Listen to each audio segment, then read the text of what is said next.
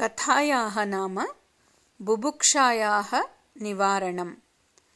भगवान् बुद्धः शिष्यैः सह देशसञ्चारं कुर्वन् जनान् नीतिं बोधयति स्म। कदाचित् वृष्टेः अभावतः श्रावस्तीपरिसरे महान् क्षामः उद्भूतः। राजा यद्यपि क्षामनिवारणार्थम् आहाराभावसमस्यां परिहर्तुं च यथाशक्ति प्रयत्नं कुर्वन् आसीत्, तथापि क्षामस्य पीडया जनाः कष्टम् अनुभवन्तः एव आसन्।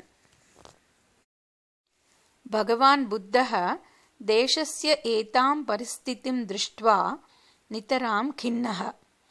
क्षामपीडापरिहारार्थं किमपि करणीयम् इति निश्चित्य सः प्रमुखान् कांश्चित् मेलितवान्।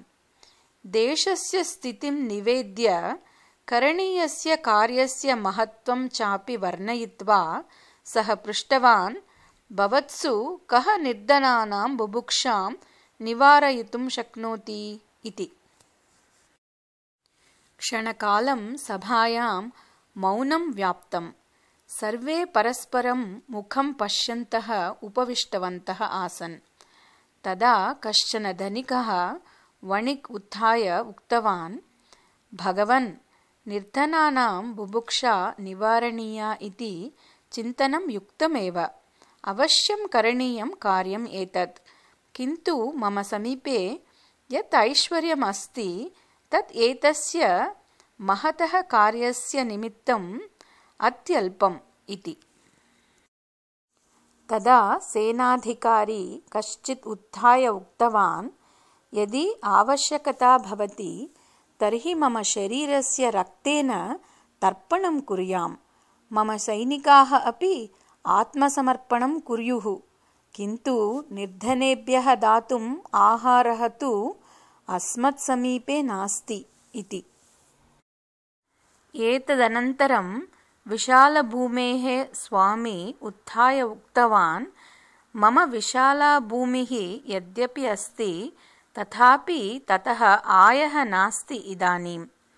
यदि मम भूमिः समृद्धा स्यात् तर्हि अहं मम समग्रां सम्पत्तिं निर्धनेभ्यः अर्पयेयम्।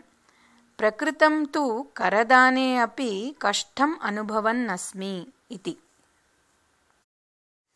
अन्ते सुप्रिया नाम भिक्षुः उत्थाय दृढस्वरेण उक्तवती, अहं निर्धनानां बुभुक्षां निवारयिष्यामि इति।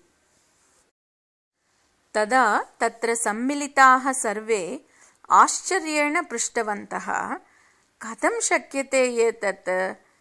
भिक्षायाचनेन स्वजीवनं यापयन्ती भवती कथं वा समस्तनिर्धनजनतायाः बुभुक्षां निवारयितुं शक्नुयात् इति।